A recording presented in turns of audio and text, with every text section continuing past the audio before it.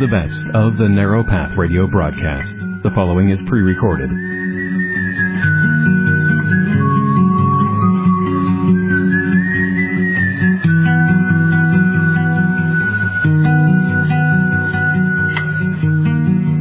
Welcome to the Narrow Path radio program, hosted by Steve Gregg. Steve is not in the studio today, so calls from listeners will not be able to be taken. In the place of the usual format, we've put together some of the best calls from past programs. They cover a variety of topics important to anyone interested in the Bible and Christianity. In addition to the radio program, The Narrow Path has a website you can go to, www.thenarrowpath.com, where you can find hundreds of resources that can all be downloaded for free. And now, please enjoy this special collection of calls to Steve Gregg and The Narrow Path. All right, we're going to go to the phones. And our first caller today is Bruce from Beaverton, Oregon. Bruce, welcome to The Narrow Path. Thanks for calling. Hi, Steve. Good to talk to you. I hope this echo isn't too tough on you. But your question, you've probably talked about this before, but I heard the question come up, must have been a week ago, and they were asking about translations of the Bible, and you pointed out that the NIV and the Living Translation were more thought for thought. But you didn't share with us what you like in terms of the word-for-word translations, and I wonder if you could do that. And I have one last quick question. You mean I didn't share which translations I liked? In terms of the word-to-word. Yeah. Okay. Well, I like any translation that's more or less word for word. There is no translation that is 100% word for word, but there are translators who aim at that. That's their philosophy of translation, is to try to represent the text in English word for word from the Hebrew and the Greek. The NIV and the New Living Translation are among many translations where the translators didn't even attempt to do that. Their philosophy is not to give us a word-for-word translation, but more of a paraphrase, more thought for thought. But among those that do aim at more of a what we call a formal equivalence instead of a dynamic equivalence would be the King James Version and the New King James Version, both of which, of course, use the Textus Receptus in the New Testament, which bothers some people and excites others favorably. And then also you have, using the Alexandrian text for the New Testament, you've got the New American Standard Version, as well as the older American Standard Version, which is harder to find. The Revised Standard and the New Revised Standard are sort of kind of that direction. They do take some liberties, but again, all translations take a few. The ESV, I think, is regarded to be a formal equivalence translation. So we've got what on the table? KJV, New King James, New American Standard Version, the ESV, that's the English Standard Version. Some people told me that the Holman Christian Standard Bible is more or less word for word. So there are several. But as far as what I like the New King James.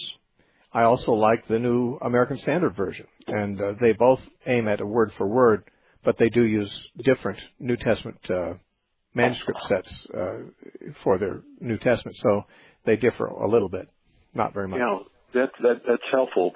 The other question, and I don't think I've ever heard you speak about it, but in terms of a spiritual context, the idea of exercise, and I just wonder, it goes to that issue about, our body's supposed to be the temple and so forth. Okay.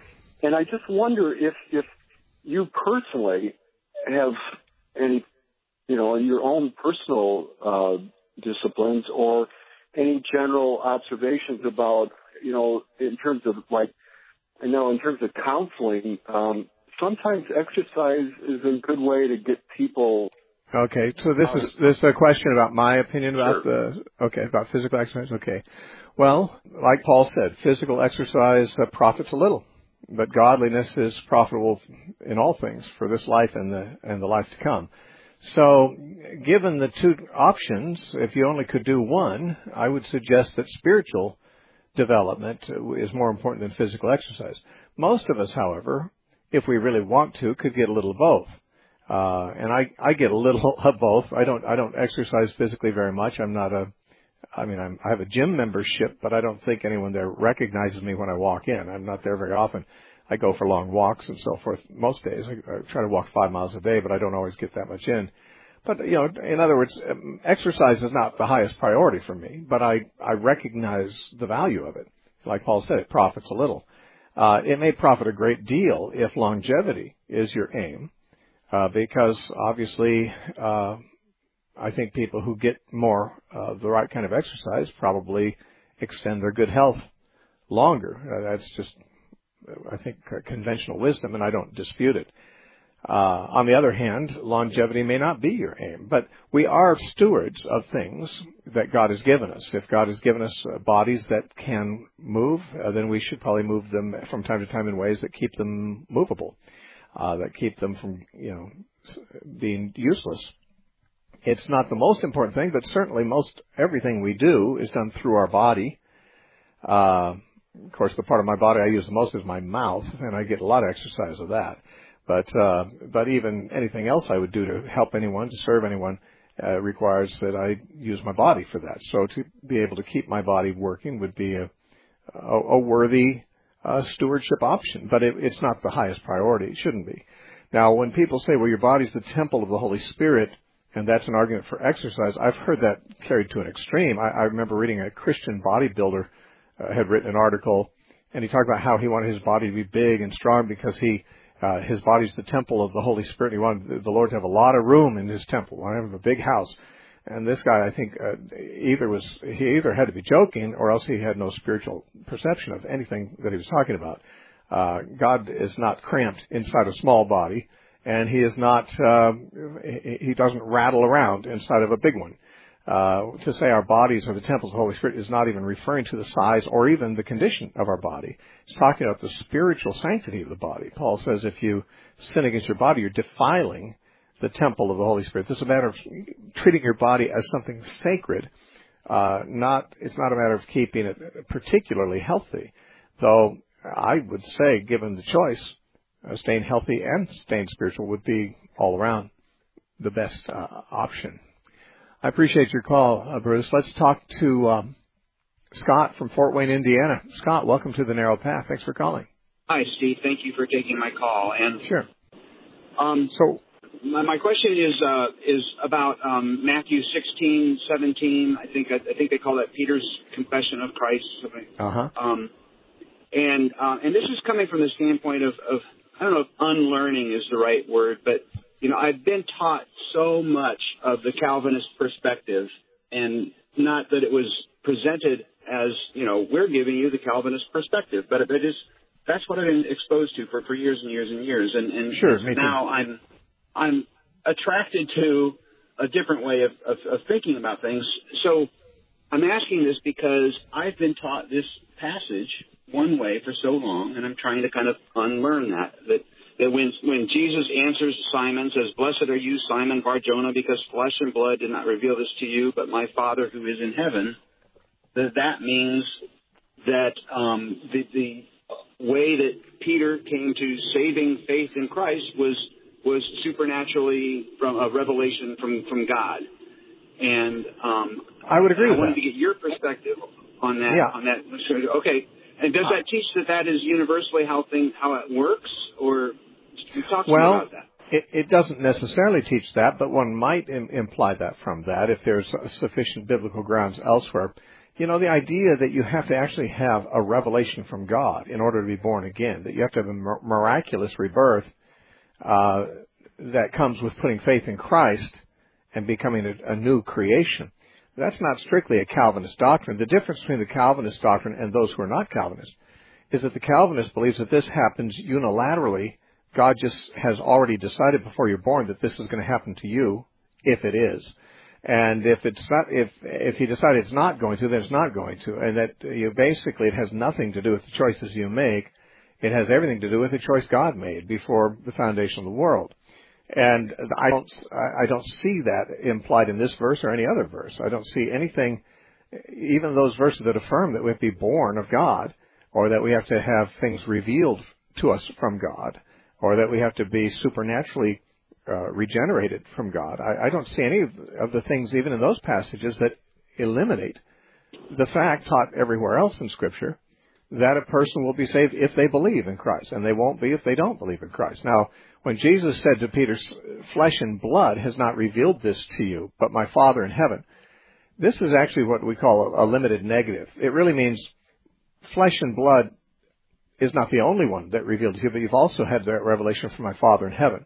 Because Peter had heard that from flesh and blood. His own brother Andrew, according to John chapter 1, when Andrew was called by Christ to follow him, he went and got his brother Simon, who was Peter, and Andrew said, "We have found the Messiah," and so he brought Simon to Jesus and had told him this is the Messiah, and Jesus changed his name to Peter there.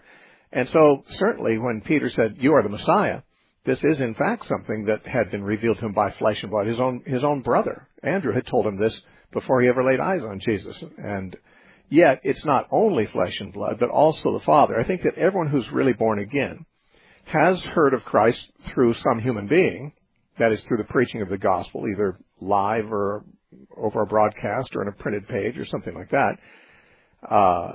But then something else has to happen, or else they're not born again. They have to believe what they've heard. And when they believe what they've heard, then God also does a supernatural work. This is what Jesus said when he was talking to Nicodemus. Nicodemus was asking, how can a person be born again? And Jesus said, well, it's like when Moses lifted up the serpent in the wilderness. So also the Son of Man must be lifted up, and whoever believes in him will have everlasting life. That is, being born again is receiving everlasting life. And how does that happen? Well, by believing in him. Just like Moses raised up the bronze serpent in the wilderness, and people who had been bit by snakes were told if they looked at the serpent, they'd be healed. And the ones who did were, and the ones who didn't weren't. Obviously, there was the lifting up of the serpent was God's initiative. Looking at it was an individual choice. The ones who looked at it experienced a supernatural work from God of healing. Jesus said, that's what it's like to be born again. I'm going to be lifted up, he means on the cross, and whoever believes in me, which is, I guess, comparable to looking at the bronze serpent as believing in Jesus, whoever believes in me will have everlasting life. There's this miracle of rebirth will happen to those who believe when I've been lifted up.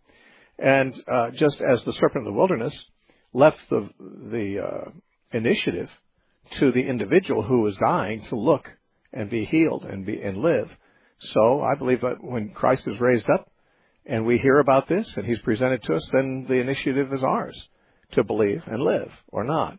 And at least that's how the Bible always talks about it. John, almost at the end of his gospel, at the end of chapter 20, he said, Jesus did many other things besides the signs in this book, but he says these ones are recorded so that you might believe that Jesus is the Son of God and that you might have life through believing in him. In other words, you'll receive life if you believe. Calvinism says, no, you'll believe if you receive life. They believe that you're dead in trespasses and sins until you're regenerated, and only after you're regenerated can you believe. So they would have most of the statements of Scripture backward, because the Bible continually says, if you believe, you'll be saved. If you believe, you'll have life. But the Calvinist doctrine is, if you are saved, you'll believe. If you receive life and regeneration, then you'll believe, because they don't believe you can believe until then. So I think Calvinists and non-Calvinists both would have to argue that if you're really born again, it's a work of God.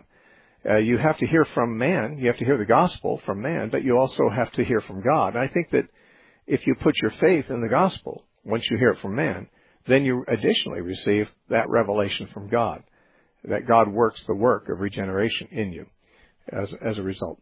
This is how I understand the interaction of God and faith and man and the will and so forth in a passage like this. Okay, that helps me. Thank you. Okay, Scott, thanks for your call. Good talking to you. Let's talk to Mary from Vail, Oregon. Mary, welcome to the Narrow Path. Thanks for calling. Yes, thank you. I would like your opinion on some teaching that I heard over the radio. I heard a sermon about how we need a vision from God, and the preacher talked about how Paul, Christ called him to preach to the Gentiles, and that was his vision. And then he was encouraging people to pray about their vision. And the reason why I'm asking this is because I have been praying about whether or not to go back to school to become a teacher. And after praying about it, I feel like God would say, yes, go ahead and go back to school. But I was just wondering if that was my vision. Well, when people use the word vision these days, we have to realize that they're using it a little more broadly than the Bible does. The Bible uses the word vision to speak of something similar to a dream. Daniel had a vision. I believe he had a dream of 4 beasts coming out of the sea in Daniel 7. But he also had a vision. And I believe that vision was of the ram and the he-goat, if I'm not mistaken. In any case, prophets sometimes had visions, and sometimes they had dreams. The main difference between a dream and a vision was that you were awake when you're having a vision and asleep when you're having a dream. But otherwise, the two seem to be almost identical. And remember, it says in Joel chapter 2 that I'll pour out my spirit on all flesh, says the Lord, and your old men shall dream dreams, and your young men shall see visions. And they'll prophesy. Seeing visions and dreams was, generally speaking, what prophets did. God told Aaron and Miriam, if I, the Lord, send a prophet in Israel, I will give him a dream or a vision, or speak to him in dark sayings. So Paul did have a vision of Jesus. He saw Jesus and heard a voice on the road to Damascus. Not everyone has visions like that. And if the pastor was saying, well, you need a vision from God, probably what he meant was not that you need to actually see, a revelation of Christ like Paul had, but he probably is using the word vision in a broader sense. I mean, secular corporations have vision statements that they make of what they hope to accomplish. They've got something in mind they want to do. And I think Christian preachers use the term vision in that sense a lot, although the Bible does not. They'll sometimes quote the proverb that says, without a vision, the people perish. And however, they use it the way like a corporate leader, CEO would have a vision for the coming year in sales and promotion and things like that. Where in fact, when Solomon said without a vision, he means without God giving a revelation, meaning through the law, people will perish. He's not talking about what we talk about as a corporate vision. Now, a lot of times, pastors do talk about their vision for the church, and they want everyone to get on board with their vision. In many cases, what they're using the word vision to mean is not any different than the word agenda. The pastor has an agenda for what he wants for the corporate structure he's calling a church, and he makes it sound more spiritual by calling it a vision, because vision is a biblical word. It's just not being used in a biblical way. Now, to have a vision from God in the literal sense would be something you can't make happen. And God doesn't give visions like that to just everybody. He could give one to anyone he wants to, and he could give you a vision for your future. But if he doesn't, that doesn't mean you can't follow his leading. He can lead you through the desires of your heart as you submit to him and ask him for guidance. He can put it on your heart what he wants you to do. I wouldn't call that a vision, but I would call it his leading. He can lead through visions, but I don't know very many people who've had visions. I believe they can still happen, but I don't know many people who've had, biblical type visions. But I do know a lot of people who've been led by God through various means, and a lot of times it's just by what God puts on your heart. And if you want to go back to school and you feel a peace about it, and you're praying about it and saying, God, direct me elsewhere if you don't want me to do this, and you feel completely at peace with it, I would proceed in that direction on the assurance that God either is calling you to do that, or if he isn't, that he'll interfere with it. That you're submitting yourself to him. As you acknowledge the Lord in all your ways, he will direct your paths, the Bible says. But sometimes he directs your paths once you're already in motion. So you start going the direction that you think you should, and God can sovereignly intervene if he thinks that's not the right way and has something else in mind. He can redirect you either by just letting you know that's the wrong way, or else just changing circumstances in such a way that you end up somewhere different than you thought you would. But I don't know if I'd share the pastor's language in speaking of it as having a vision, but it's very common for sometimes pastors to speak that way. All right, let's talk to Jeff from San Francisco. Jeff, welcome to the Narrow Path. Thanks for calling. Hey, man. Steve, if I could quickly make a comment in talking about this last couple of shows, I wasn't expecting to bring it up concerning Christ's appearance. That was because a caller called in Wednesday and saying that, as if what I was talking about was of little or no importance, and I would disagree. It is of great importance. Let me ask you, Matthew 17, when Jesus took Peter, John, James to the Mountain Transfiguration, what was the purpose of that? He was glorified before them, and it was also shown to the disciples that Moses and Elijah, representing the law and the prophets, were fading away and Jesus was going to remain, and that they would no longer be following Moses and Elijah, but only Jesus. But in that event, we do see Jesus glorified among them. Right, and they also heard a voice from heaven, which was, I guess, God the Father, correct? Yes, this is my son, hear him, he said. Right, yeah. So, Jesus was giving them a lesson, as his disciples, they were constantly learning from him. Yes, Jesus was glorified, and they saw him in his beauty that they never seen before. And so let me just say this. In our previous conversation, you and I were not talking about Jesus in his glory, that we're talking about him in his human appearance. On the Mount of Transfiguration, he was supernaturally changed so that his face shone like the sun, and his clothing shined like radiance, and his hair was white as wool and things like that, which is not his natural human appearance, but a vision of his glory. And by the way, there's no particular reference to the beauty of it, though that we might assume that it's very beautiful what they saw. But I think that people who were reacting to your earlier comments were reacting to the fact that you were talking about his natural appearance, and that you would hope that he was very handsome, because if he was very ugly, that would be a stumbling block to you. And I think that's where people were, in a different place than you about that point. Yeah.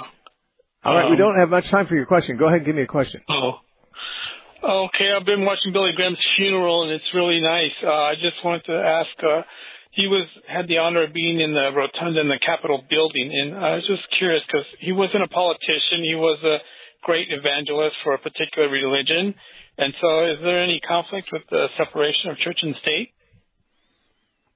Well, I don't think there is a separation of church and state implied in the Constitution. The expression separation of church and state was not in the Constitution or the Bill of Rights or the Declaration of Independence. It was in a personal correspondence between Thomas Jefferson and someone else. And he invented the term separation of church and state. The only thing in the Constitution says that Congress shall make no law establishing a national religion. And Congress never has done so. And even if they had Billy Graham move into the White House when he was alive and live there just because he was a Christian evangelist, that would not be Congress making a law establishing a religion. So people have taken what the Constitution says, and usually for their own convenience, if their agenda is to silence Christianity in the public square, they usually have interpreted that as there's supposed to be a total separation of church and state, so they use that to get God out of the schools and God out of government and so forth. They haven't done very well because, of course, there's still the Ten Commandments in the Capitol building, I think, and so forth. And in some courthouses too, including one where I used to live in Idaho. But the point here is no. I mean, it's not a violation of anything constitutional, if that's what you're wondering. I certainly don't think so. If I can ask one quick last question, I could take it after the break. I asked you before if sin would have a lasting effect in eternity, and I believe that it will, simply because when Adam and Eve ate from the forbidden fruit, that irreversibly changed the future of human beings, of human history, meaning that some people had the sin not enter the world would not exist. For example, people born of incest, rape, out of wedlock, those people from a moral perspective should not exist. So, but since they're already in existence and, they have a free will to accept God, I think that would state that sin will have a lasting effect in eternity in some way, shape, or form. Well, rather than saying that people who were born of incest and outside marriage should not exist, I think probably what we should say more properly is that the parents from whom they came should have been married. Now, if it's incest, they shouldn't be married. But I personally believe that God could send the same soul into a different body. If there had been no incest and God wanted that person to live, but it happens that they were conceived in incest, I believe that if there had been no incest, God could have had the same person. Maybe with different genetics, but the same soul and spirit in yet a different body that came through, legitimate means. Certainly God has accommodated the fall, and there have been lasting effects of sin.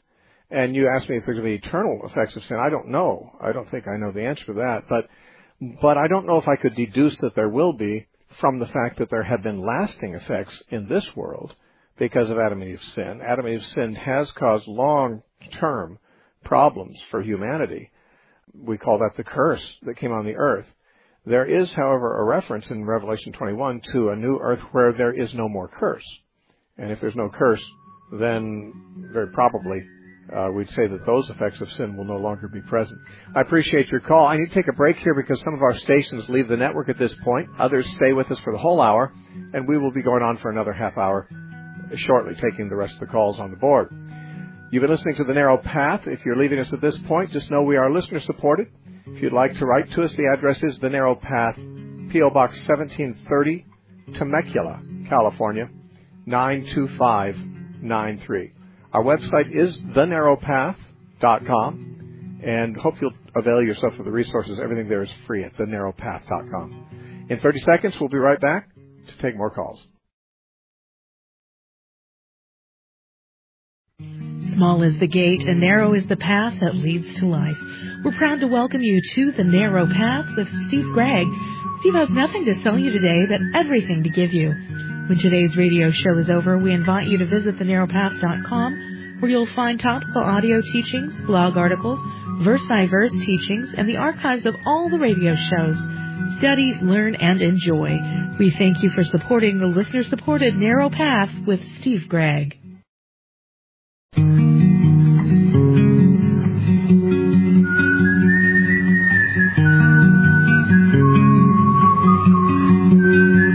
This is the best of the Narrow Path radio broadcast. The following is pre-recorded.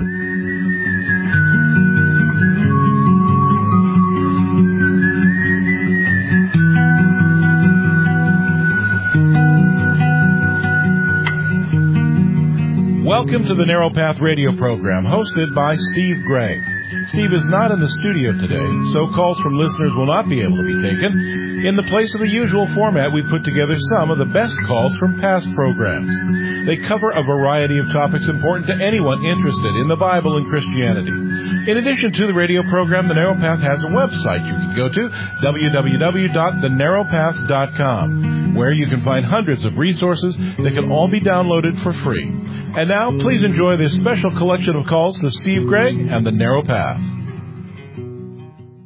Our next caller today is Timothy from Ontario, California. Timothy, welcome to The Narrow Path. Thanks for calling. My question, as I was at lunch today, was a passage I came across in Luke chapter 13, verses 1, I think, through 8. And it's like, what is going on there? What's that all about the Galileans being slain by Pilate? And it almost seems like a political issue is being raised for Jesus to do something.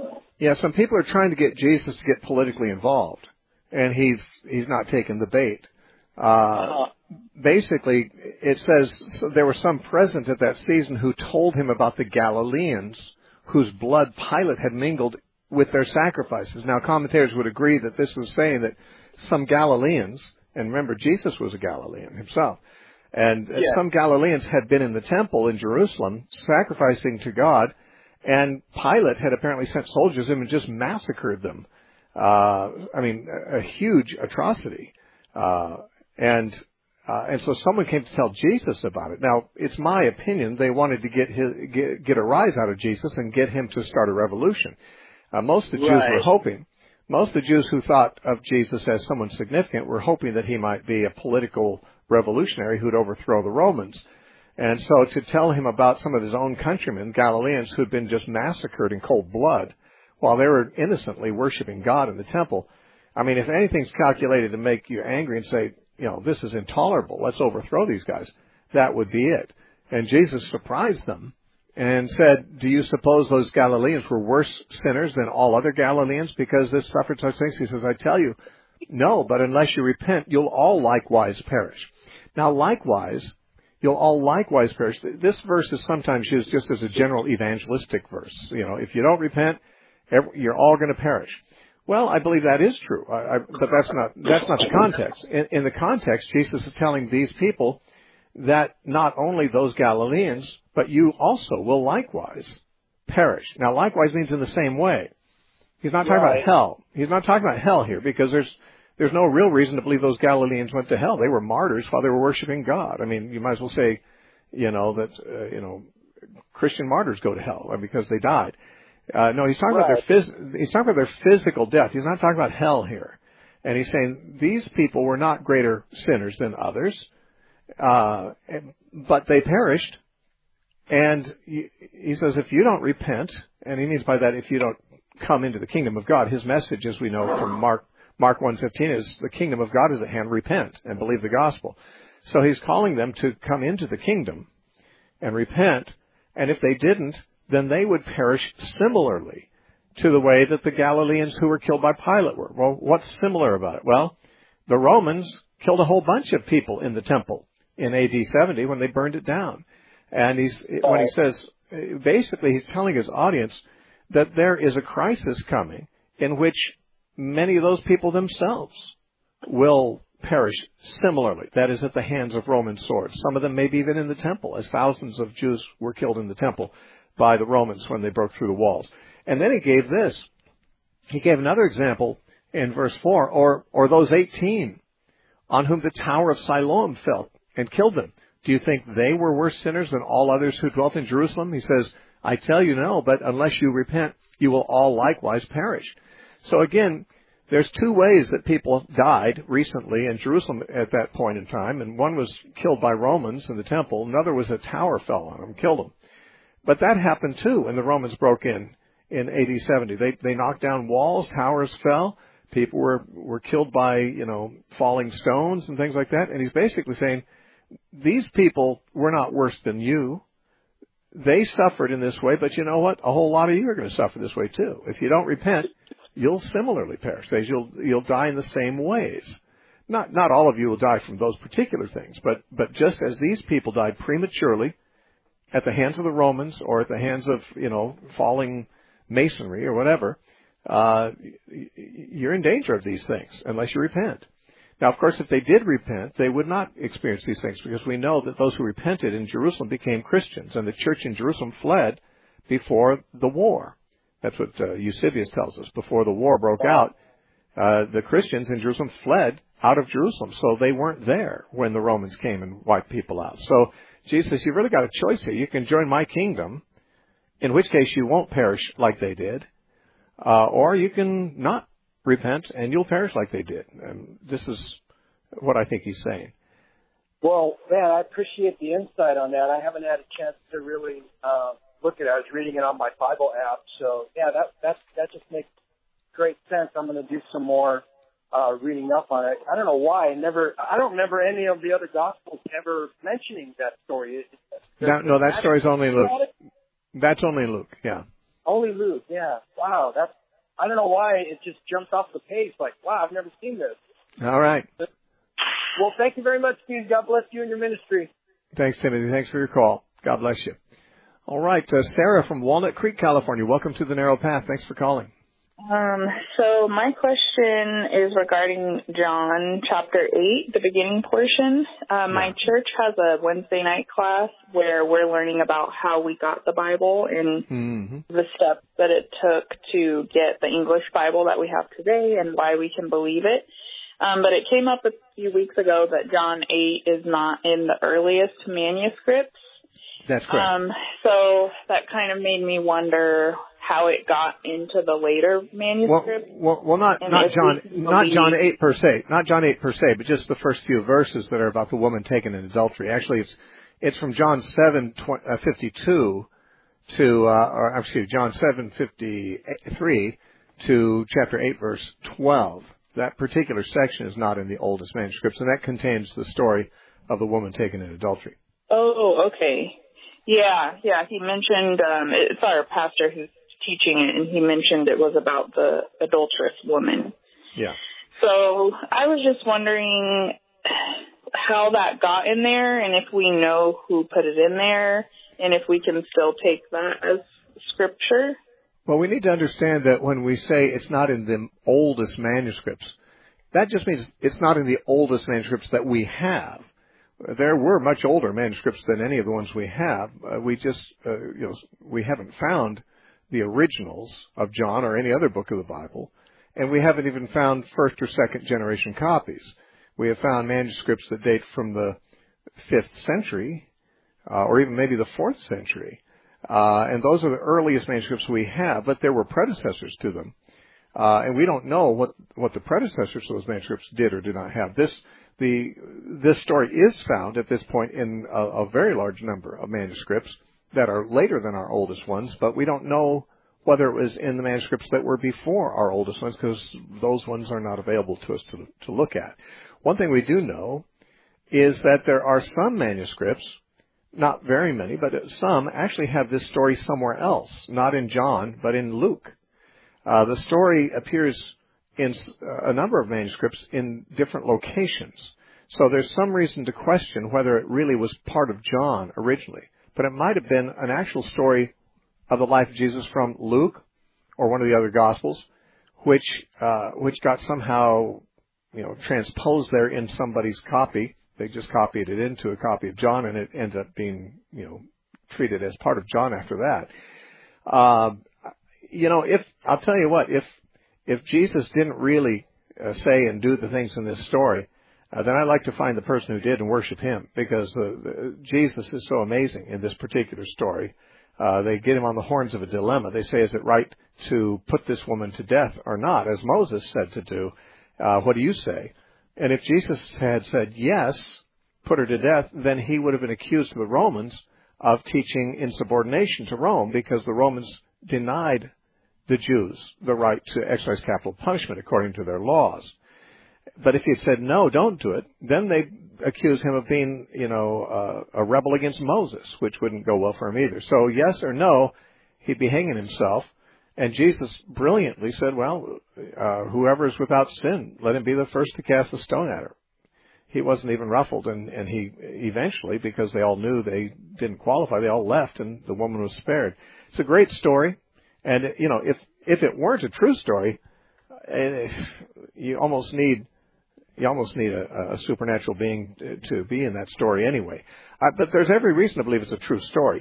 Even commentators who maybe don't believe it was ever part of the canon of Scripture often have suggested that it could have been a true story about Jesus that was added after John had been written, because everyone knew it as a story. Paul, for example, in his writings, quotes sayings of Jesus that we don't find in the Gospels. So we know there were stories and sayings of Jesus that circulated orally and were not written down in the Gospels. It's possible that an authentic story of Jesus and this woman was circulating orally for a long time, and eventually, just so that it might not be lost, someone inserted it in the Gospel of John or in Luke or wherever in some of these other manuscripts. One thing that's interesting, I think it would be more likely to belong to Luke than John. For one thing, this is the only place in the Gospel of John that uses the terms the scribes and Pharisees, which is used very frequently in the other Gospels, but not in John at all. It's in chapter 8, verse 3. It says, then the scribes and Pharisees brought him a woman caught in adultery. Again, scribes and Pharisees is a phrase we have all the time in Matthew, Mark, and Luke, and never in John, except here. So this suggests it has affinities to the synoptic Gospels rather than John. Also, the fact that they came to test him. We see in the synoptic Gospels, Matthew, Mark, and Luke, near the end of Jesus' earthly life, in the Passion Week, he was approached by Pharisees and Sadducees and lawyers and so forth, testing him with hard cases like this. And we don't have that in John, but this would fit very well into the Passion Week narrative of someplace like Luke. Also, by the way, the story tells that Jesus was staying in Bethany and would come into Jerusalem in the daytime and teach in the temple and then go away again. That's what we find him doing during the Passion Week in Luke and in Matthew and Mark. So the story has, as I say, features in it that would make it a perfect fit for a Passion Week narrative in one of the synoptics. But it doesn't fit real well in John, and so some think it might have been originally in Luke, because some manuscripts have it there in the Passion Week. But most of the manuscripts that have survived have it in John, and that's why our Bibles have it there. Anyway, we'll never know exactly where it was originally, but I personally, and most scholars, don't have any serious doubt that it's a true story of Jesus, and that it really happened the way it's recorded. Let's talk to Ruth from Mission Viejo, California. Ruth, welcome to the Narrow Path. Thanks for calling. Thank you, and thank you so much for taking my call. God says that he's not willing that any should perish. And I'm questioning in John where Jesus says no one can come to him unless the Father draws him. So then I wonder, well then, why doesn't the Father draw everyone, since he's not willing that any should perish? Maybe he does. Jesus did say in John chapter 12, if I am lifted up, I will draw all men to myself. So if Jesus said he's going to draw all men to himself, maybe that's exactly what he does. The real question is, if he is drawing somebody, can they resist? In other words, could God be drawing all men to himself and yet some of them don't come? Calvinists would say no. Calvinists would say God only draws the elect, and the elect are inevitably going to come, and the drawing is irresistible. This is the doctrine of irresistible grace, the fourth point in Calvinism. And I don't agree with Calvinism, but the thing is, I believe that the Bible teaches everywhere that God can draw and we can resist. Many times in Isaiah, God says, I called and no one came, Many are called and few are chosen, Jesus said. That is, some of them don't respond and become part of the chosen people. It says in Matthew 23, I think it's verse 37, Jesus said, Jerusalem, Jerusalem, how many times I would have gathered you as a hen gathers her chicks under her wings, but you would not come. So he was trying to draw them, he was trying to gather them, but they wouldn't come. So, maybe God does draw all men to himself. We see that there are people in the book of Acts who, when they hear the gospel, their hearts are pricked, which would suggest that God is convicting them. In the case of the Sanhedrin, in Acts chapter 7, when their hearts were pricked, they stoned the messenger, Stephen. In the case of the pilgrims in Jerusalem in Acts chapter 2, their hearts were pricked, and they said, what must we do to be saved? So God pricks people's hearts, and sometimes they convert, and sometimes they kill the messenger. So how then do you put that together with there are so many verses that call believers chosen? Well, we are. God has chosen to take all believers and adopt them as his children and allow them to be conformed to the image of his Son, as it says in Romans 8:29, that whom he foreknew, he also did predestine to be conformed to the image of his Son. So the ones that he foreknows, that's the believers, he ordains for them to be brought into the image of Christ, which is our destiny. We are not yet there, but we will be there. That's what he has destined for Christians, and we are chosen for that. But the category is chosen. It's a chosen category. If you are in Christ, Ephesians 1:4 says we are chosen in him, and God chose us in him. So Christ is the chosen one, and if we are in Christ, we participate in that chosen status with him. If we're not, we don't. So once we are, it's like Israel. Israel was the chosen people, but an individual could join Israel and be part of the chosen people if they wanted to. A Gentile could be circumcised, or a Jew could abandon the chosen people. He could be cut off from his people. So it was collectively Israel as a nation was chosen, and individuals could choose to be in or out of the chosen people. If they chose to be in, then they become part of the chosen people too. Likewise, Christ is the new Israel, and being chosen is now not being in Israel, but in Christ. He is collective, so the body of Christ. So if you were talking to a non-believer and they made a comment or something like, well, just because you were chosen, or made it seem like, you're chosen, aren't you special? Could you say to them, well, you also could be chosen if you believe? Is that, absolutely. Would that be an okay? Absolutely. Everyone who believes is then part of the chosen people, part of the chosen one, Christ. We become in Christ, and we're chosen in Him. It's the example, or I've given more than one example in the past, but if you think in terms of a football team, my son played high school football, and his high school's team was chosen to go, the next season up to Seattle from California with another high school team that was chosen and play football in a major stadium and have it televised and stuff like that. I don't know how that was arranged because I never followed the sport that much, but my son came home and said, "Wow, we've been picked for this. Our school has been picked, our team." And sure enough, they were. But by the time the game was played, he had dropped out, so he wasn't. I mean, his team was chosen, but the constituency of the team changed between the time of choosing and the time of it happening. And the same thing can be true of Israel. God chooses Israel, but people can choose to be in it or out of it.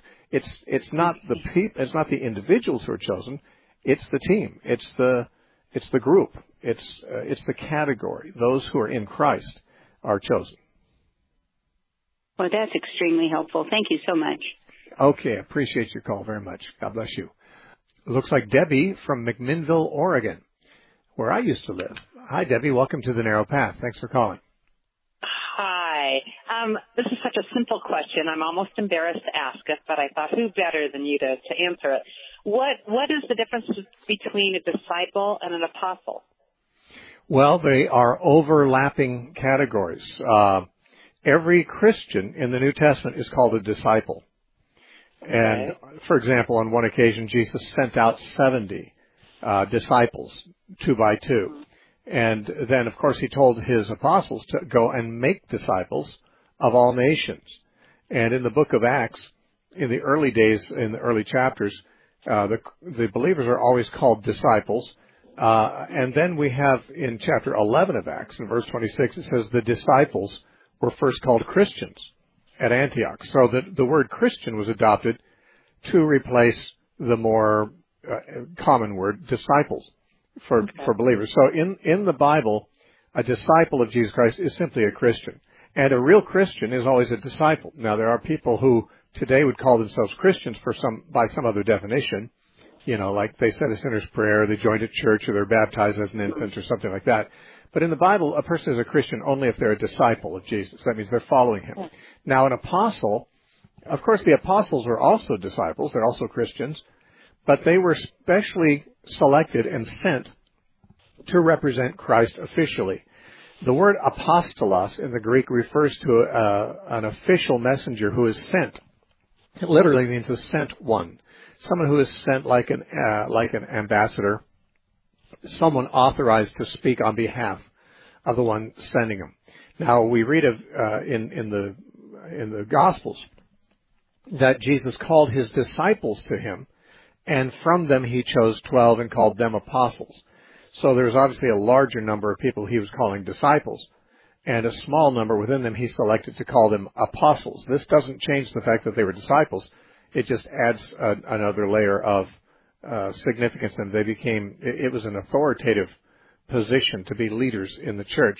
And many times in the Gospels, when it says the disciples, it really only is referring to the apostles. Sometimes it says Jesus and his disciples got in the boat and went across the lake. Well, the disciples who got in the boat were the apostles. So there are times when the word disciple is used to describe the apostles, but it's never assumed that all disciples are apostles, but that any believer in Christ, anyone who's following him, was a disciple. All right. Wonderfully put. Thank you. Thank you. I can share that with my family, too. Thank you so much. I enjoy your show. Tremendous. All right, Debbie. Thank you for your call. God bless you. Jacob from Phoenix, Arizona. Welcome to the Narrow Path. Thanks for calling. Hey, Steve. Thank you for your insights and everything. I'll make this quick because I know you ain't got much time. But okay. I was reading through Numbers in Leviticus, and I came upon kind of seems to be like an age of accountability, where he talks about that the 20 and up were the ones who were not going to be able to enter the promised land. That especially be in Deuteronomy chapter 1, yeah. Yeah, and then if you read on to Numbers, Deuteronomy chapter 1, he specifically says because they had not known good or evil, right? Right. And I was kind of thinking about that, and then I'm also thinking about as far as the age of accountability and other cultures and nations that are outside of the gospel of Christ, and people definitely have died, you know what I'm saying, that hadn't heard the gospel. Right. You know, like how does the age of, you know, like what would the age of accountability be like, and exactly, you know, somebody become accountable for their sin, you know, whether or not they've heard Christ.